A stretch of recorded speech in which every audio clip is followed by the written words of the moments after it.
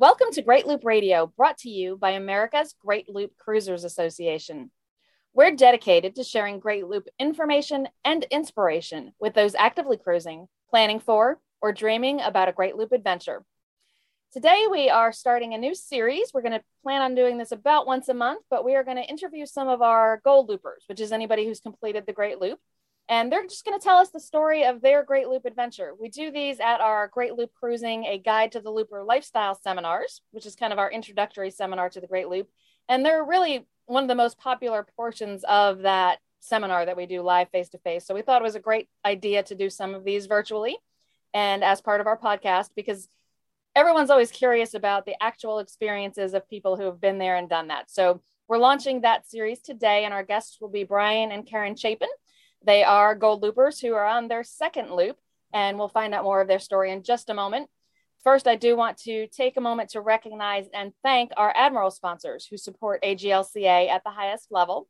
They are Curtis Stokes and Associates, Passage Maker Trawler Fest, Skipper Bob Publications, and Waterway Guide Media. And as always, we encourage our listeners and viewers to support these businesses that support the Great Loop. And with the introductory business out of the way, I want to officially welcome Brian and Karen Chapin. Welcome. Thanks for joining me. Great. Hi, thank you. Yeah. So first of all, Brian and Karen, as I mentioned, are currently on their second loop. And as you all probably know, I'm on the loop. So we're all coming to you from marinas this morning in New York. So if we have any little internet glitches, just bear with us and we'll get them straightened out. But Brian and Karen, let's start. Tell us where you are this morning. We're in Clayton, New York on the St. Lawrence, just at the end of the St. Lawrence, about to cross over into Canada to head around the Ontario region. Yeah. And the lovely picture behind you is actually where you are, correct? Yes. That's it. It's right behind us. Yeah. And it's beautiful. And I know there are lots of loopers kind of headed in that direction. And I want to kind of unpack a lot of what you just said, because it is your second loop. And the first time I believe, based on when you did it, that you probably didn't get to go to Canada. But let's kind of start with sharing a little bit of the details about the boat that you're aboard. Okay. Well, we're on a Ranger Tug, a 25-foot Ranger Tug from 2016. It's what we call tiny living, but it has everything the big boats have, and either one of us can single-hand it. We can trailer it. It's great on fuel, not too hard to maintain. Really a nice little boat. Yeah, and let's mention the fuel, because that is a hot topic right now, especially I don't know what you're finding out there, but here where I am in New York, which I'm in Kingston, New York. Sometimes on the loop it takes you a minute to remember where you are. Kingston is where I am. Clayton is where you are, so you're a little bit further north. But we're finding most of the diesel pricing is approaching $7 a gallon. What are you seeing there in the Clayton area? Yeah, that's about the same. Early on in the loop, it was down in the 5s, then the 6. Now it's almost 7 everywhere we go. We actually use Waterway Guide quite a bit and look up where fuel, we use diesel. So we have to look up where they have diesel available. And then Karen gets on the phone and calls them and finds the cheapest prices. And sometimes it's as much as $1 difference within a mile. There might be 5 marinas in one town, and one will always obviously have the lowest price. So that's where we tend to go. We've been using that same strategy, and you're right. We have found places where it's, $1 or so a gallon cheaper by just picking a different marina along the path. So yeah, I do the same thing Karen's doing, make those calls, start with Waterway Guide and use that as a basis, but it's changing so fast these days. And I'm finding more marinas are not reporting to Waterway Guide. And I don't know if that's just because it's changing so fast or because it's going so high, but what was the diesel price typically, if you remember, on your first loop? And that was in 2020, correct? Yeah, we started in 2020, finished in 2021, and it was about $2 to $3. Yeah, mid 200s was the average. $2 was the average. Yeah. Yeah. So we're running double, almost triple this year. So last year we get 4 miles to the gallon at 8 miles an hour. That's our optimum cruising speed. We can get up to 16 miles per hour if we need to, and we have a few times, but 8 miles is it, and 4 miles per gallon. So we can get 200 and something miles out of our 80-gallon tank, 240 miles, almost 300 miles. And if we slow down, we can go even further. So it's a pretty economical boat, even with the high gas prices, but it is hurting this year a little bit. Yeah, I think it is. It is kind of hurting everyone this year, and it's such a challenge because I'm a huge proponent of do this when you can. So I hear people kind of debating whether they should put it off because of fuel prices, and I'm so mixed on that because you never know what next year will bring. But at the same time, we're out here paying those close to $7 a gallon, and it is painful. So it's going to be a tough choice, I think, for some people. But another thing that's going on this year go ahead. I was going to say, if it's any help to people, especially in the planning phase, for us, all of our costs, everything, living, groceries, entertainment, fuel, marinas, everything last year was $24,000 through the whole loop. That's less probably than living at home where we're eating out all the time and going to shows and theaters and all that sort of thing. So living on the boat is probably as cheaper than living at home. But this year, because of the high fuel, what we've done is just we don't stay in marinas quite as often. We anchor out a little more, and we don't eat out in fancy restaurants quite as much. And it's balancing out. I mean, we're still spending the same amount per month as we did last year. So it can work. Yeah, and that's a really great point. Is there are several costs that are within your control. And one of them, of course, is the boat you select. And in a smaller boat, a 25-foot boat, you're certainly saving when you are in a marina over somebody who's in a 50-foot boat. You're paying half of that. And having a fuel efficient boat also, makes the difference. You're getting, you're going to pay a quarter for fuel of what somebody who's in a boat that's burning a mile a gallon. So those are definitely things that are working to your advantage from a cost standpoint. But the other kind of big thing that I'm hearing is some concern because there are a lot of loopers out there this year. And, that's stemming from a couple of things. I think, obviously, 2020 and 2021, some folks opted out those years. If they hadn't started, they just chose to wait. And some folks who did the loop, like the two of you, are going around again to get to Canada, which they missed during 2020 or 2021. And all that's leading to more boats on the water. So you're there in Clayton getting ready to cross to Canada today, which is very exciting. But tell us, what are you seeing out there in terms of the number of loopers? Yes, there are more. Is that creating any bottlenecks, any issues that you've seen so far? No. Oh, you go ahead, dear. I don't think we're seeing any more. We actually thought we were a little bit late on the loop, but we're still seeing lots of loopers, come in behind us. And most of the marinas have not been full.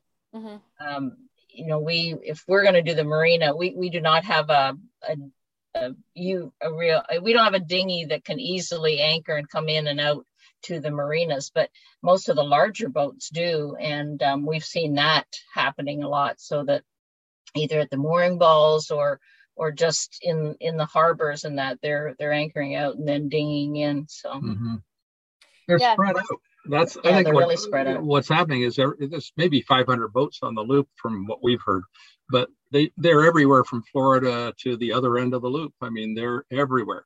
Remember, some of those people have been doing it for years, and they may be on the loop each year, but they're only doing 1,000 miles or something. And then they pull their boat up for the winter.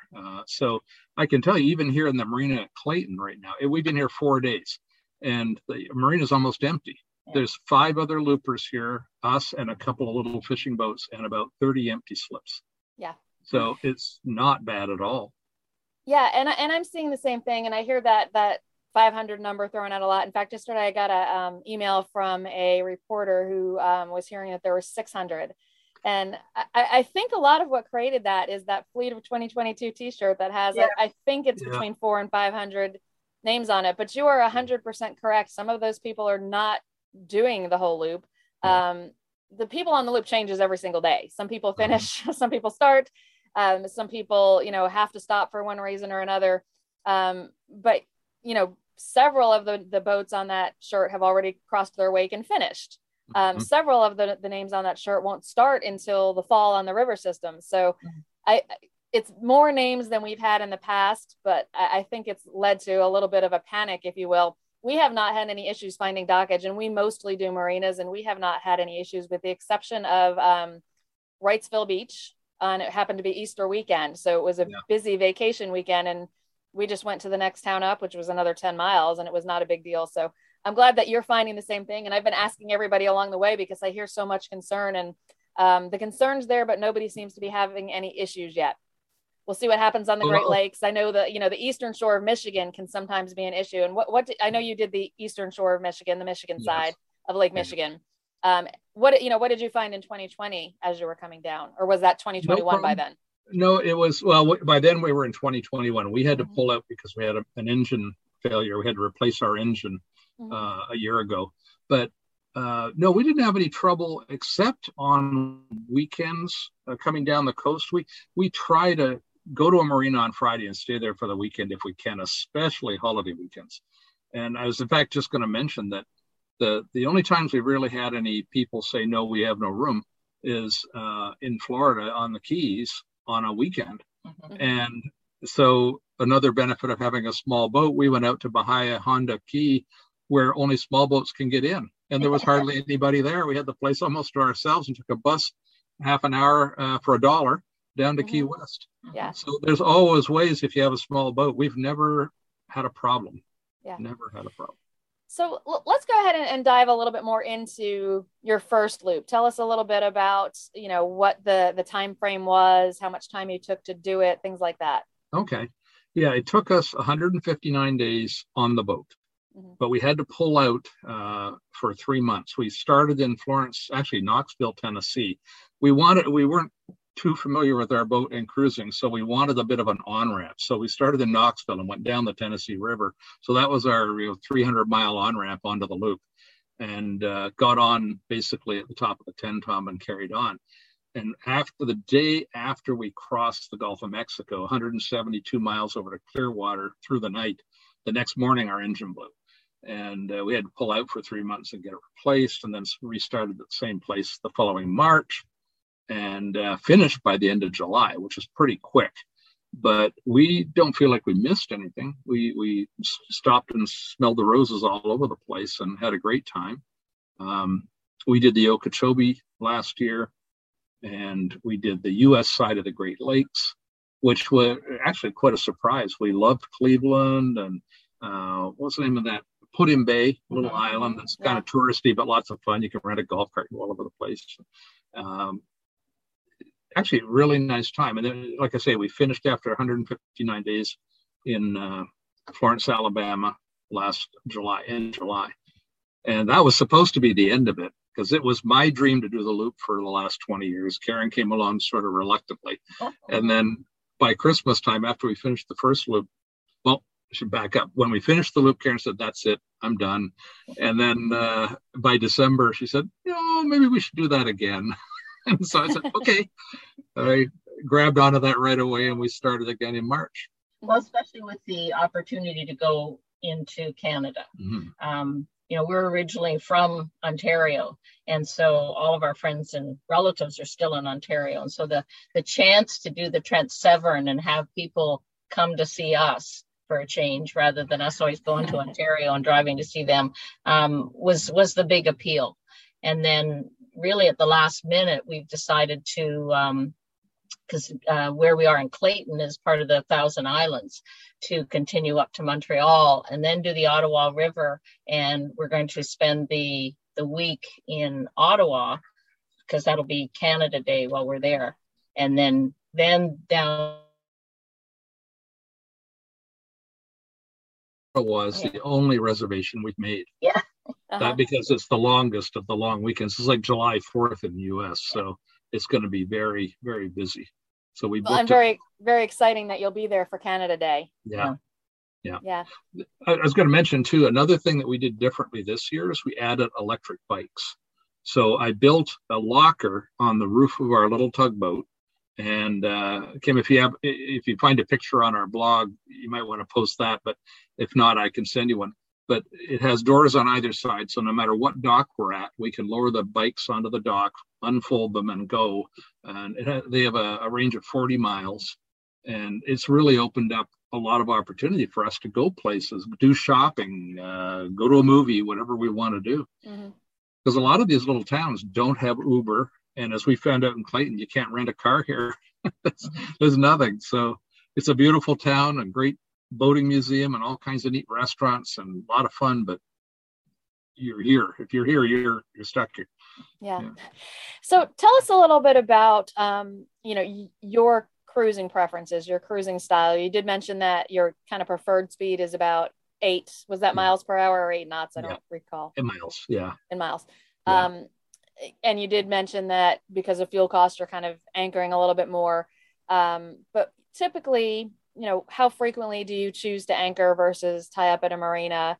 Do you tend to stay multiple days when you're at a marina? Tell us a little bit about those kinds of choices that you make when you're cruising.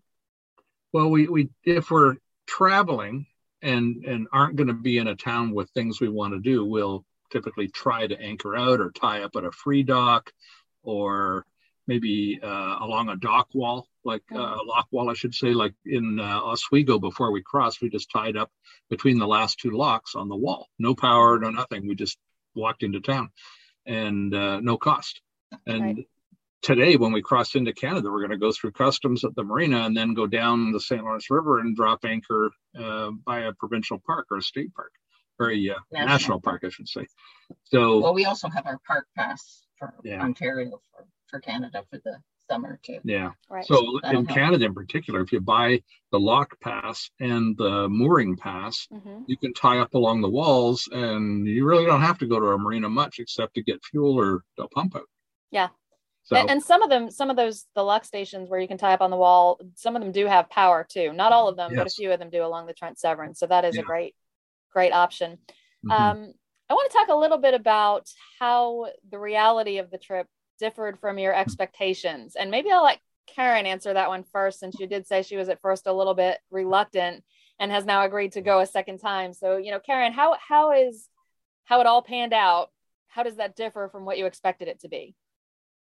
Well, to start, he had been talking about it, and perhaps it was my perception or how he described it was not appealing to me initially at all.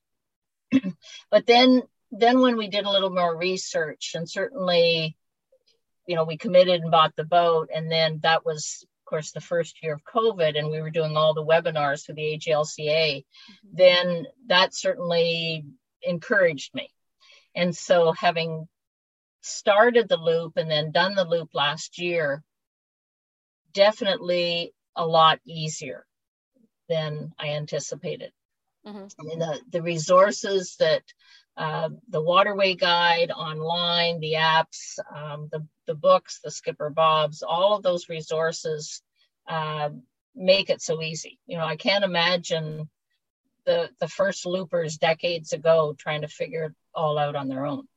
But it's really, and at each looper that you meet, you share so much information that it just all gets a lot easier, and everyone looks out for each other.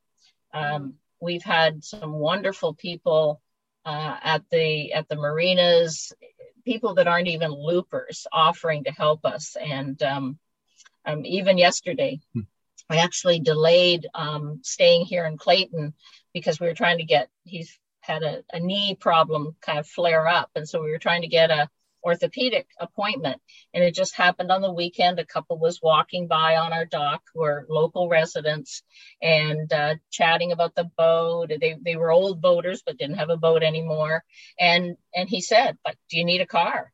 And I said, "Well, we might." And so sure enough, when we got the appointment, we thought we could do it in Clayton, could not. It was the only appointment we got was 26 miles away. And so he came, picked us up, drove us to the appointment, picked us up, drove us to the pharmacy to pick up a script, and then brought us back. And so it's the kindness of those people that it's been so rewarding to not only meet the loopers, but meet everyone who's interested in boating in general. So yeah, and I love that you shared that story in particular, because I think some people hear that and think that that's an unusual thing. And in the rest of the world, it is an unusual thing. Yeah. But I hear stories like that from loopers all the time. And there's something about this community and how this community of loopers interacts with the local communities that sparks those kinds of kindness and generosity. And I just love that about the loop and about the small towns and the big cities that all of us are cruising through. So Brian, how about you though? Any differences between what you expected and what the reality turned out to be? Well, like Karen said, I think it's easier than we expected.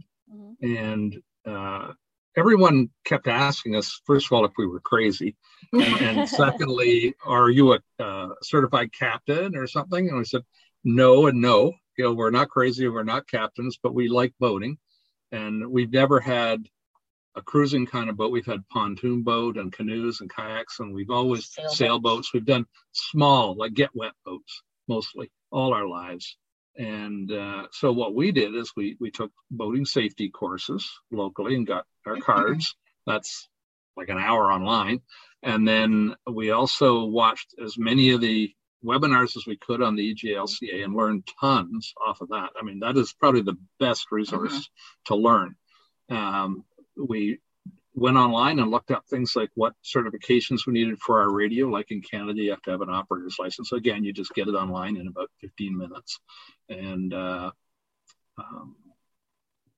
then we went. I mean, that was it. And we learned along the way. And like Karen said, you learn from everybody else. Every night at Docktails, well, we don't have Docktails every night, but when we do, as often as we can. But when we're with other boaters, some of them have been ahead of us. Some are asking us what we have experienced. So you're learning from everybody all the time.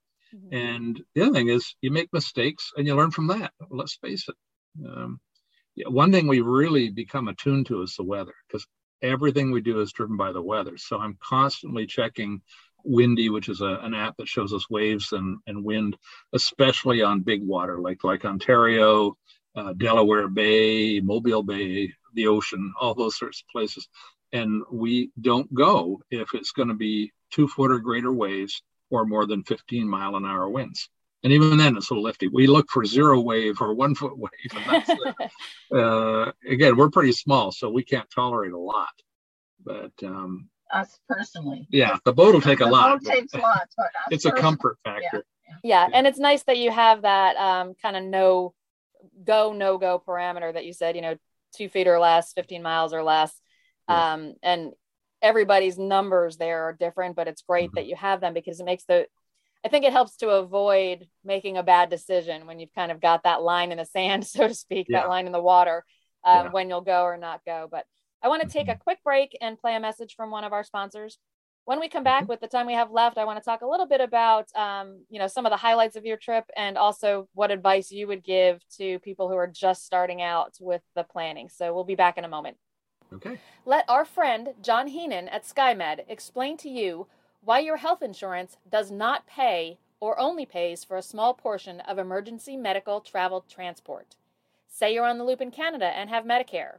You must get back to the USA to be covered once you are stabilized. That also is true for the Bahamas. No worries, SkyMed pays for transportation to your home hospital by a private medical jet, helicopter, or other means that can keep you stable until you reach the destination from anywhere in the world. Pets with you? They go home with you. What about your boat? Call John Heenan for more information at 954-520-4553. We're back on Great Loop Radio. My guests today are Brian and Karen Chapin, and we are launching a brand new series called The Story of Our Loop, where we are talking with some of our Gold Loopers about their experiences on the Great Loop. And Brian and Karen are on their second loop right now, so they're coming to us from Clayton, New York, aboard their boat. Brian and Karen, tell us, what were some of the highlights? And it almost feels silly asking that question because it's a trip full of highlights. Yeah. But if you can, focus in on a few of, kind of the best that you enjoyed on your first loop. Karen, why don't you? Having pictures taken by another boater in front of the Statue of Liberty. Mm-hmm. I mean, that is clearly our $1 million photo everyone loves to see. And just, I guess Brian had mentioned earlier, Cleveland, this was from last year. We were so surprised what a lovely town Cleveland was, and so many things to see. From there, I guess, Mackinac Island. I mean, we've heard so much about it, but we had never visited there. Mm-hmm. And so to be able to visit there by boat and just, it was such a unique experience. Mm-hmm. What else? Well, a couple of spring to my mind was one in Florida in the first loop. Oh, yeah. We again are on a small boat, so we were able to go up into, well, we went to Lake George, which is in the middle of Florida, not far from Orlando, and we went up a couple of the little side rivers where they have these springs, really nice springs. And we went up the first one. It was kind of filled with other boats. So we said, let's not stay here. We went back out. And then we went to the next one, barely got over because we're a 26-inch draft and we touched bottom, but we got over the sand at the beginning of this little river, went up to the end and about 3 or 4 miles. And it was an open spring-fed pool, if you will. And there were a few dozen people there, some on boats, some with their cars and their kids swimming. Crystal clear, 70-degree water, but waist deep. So nice. We just got in the water and started scrubbing our hull as we walked over from the outside. And a guy came over on his paddleboard with his dog on the bow of the paddleboard. He talked to us, he stood there and paddled around us and just talked to us about the Great Loop and our boat and everything, his life and everything for about an hour. And we found out he's 80 years old. Wow. And his wife was on their pontoon boat a few hundred feet away, and he just enjoyed it. And we enjoyed his company and chatting. And then as the sun went down, everybody left. And we had that whole spring-fed lagoon to ourselves for the whole night. It was crystal clear sky, crystal clear water, and it was just beautiful. And I'll never forget that. That was a neat one. And there was another lagoon that from an island, and we got the anchorage from the waterway guide, and we went in. There was just the only other one was a sailboat in there already, and in the late afternoon the manatees came in and we're swimming around the boat. And that was just north of Cabbage Key, about a mile. Yeah. Can't remember the name of the key, but very small. Yeah. So what do you think you gained from doing the loop? I talked to so many Gold Loopers who feel like it changed them in some way. What did the two of you gain from doing the loop? That's a tough one. I think flexibility. Yeah, we learned about each other a lot after 30. Well, we celebrated our 35th anniversary while we were on the loop.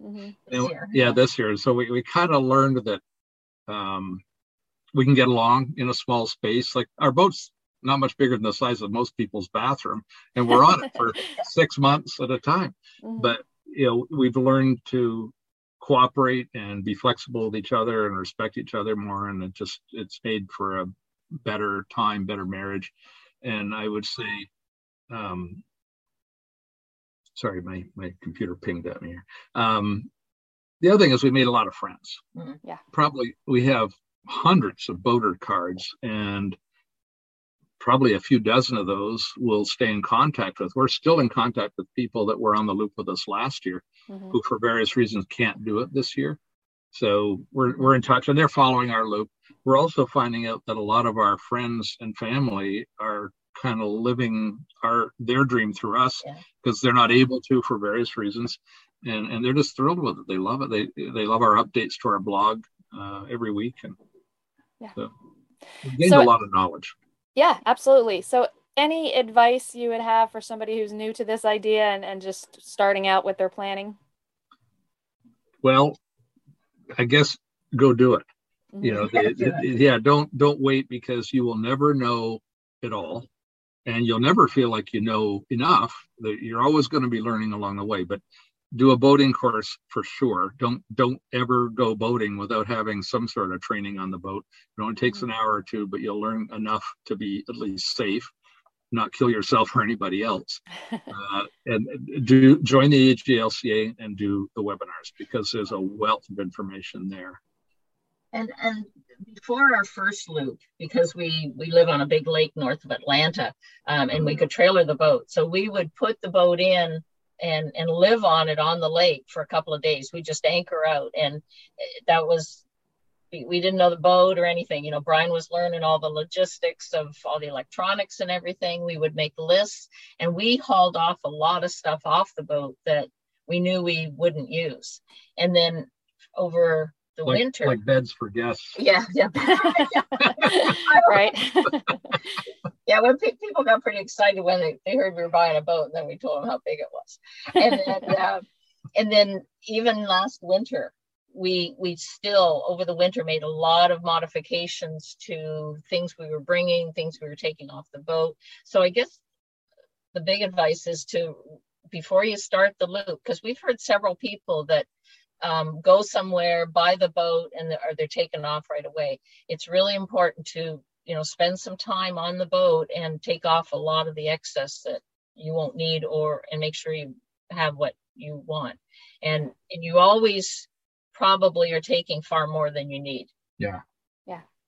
So that's really great advice. So I appreciate you sharing that. One final question before we wrap up that I don't think we covered. What is your boat's name?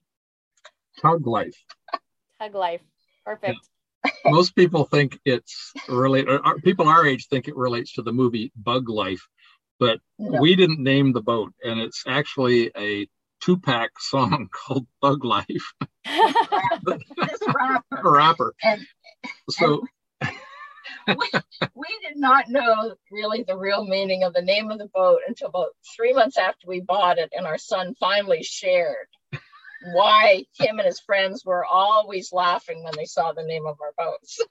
But now we come to love it, because everywhere we go, the young people get it and think we're the coolest people on the water. Yeah. That's great. There's always a good story behind boat names, even if it's not the name you pick. There's always something. So this has been a great conversation. Brian and Karen, thank you so much for sharing these details. I think you've inspired many who are still planning, and that is exactly why we're doing these. So I think this was a great launch to the series. So thank you so much for joining me. Thank you for having us. Yeah. And safe journey, Kim. Yeah, thank you. And you as well. And to everyone who has joined us, thank you for joining us. We will be back next week with another episode of Great Loop Radio. Until then, safe cruising.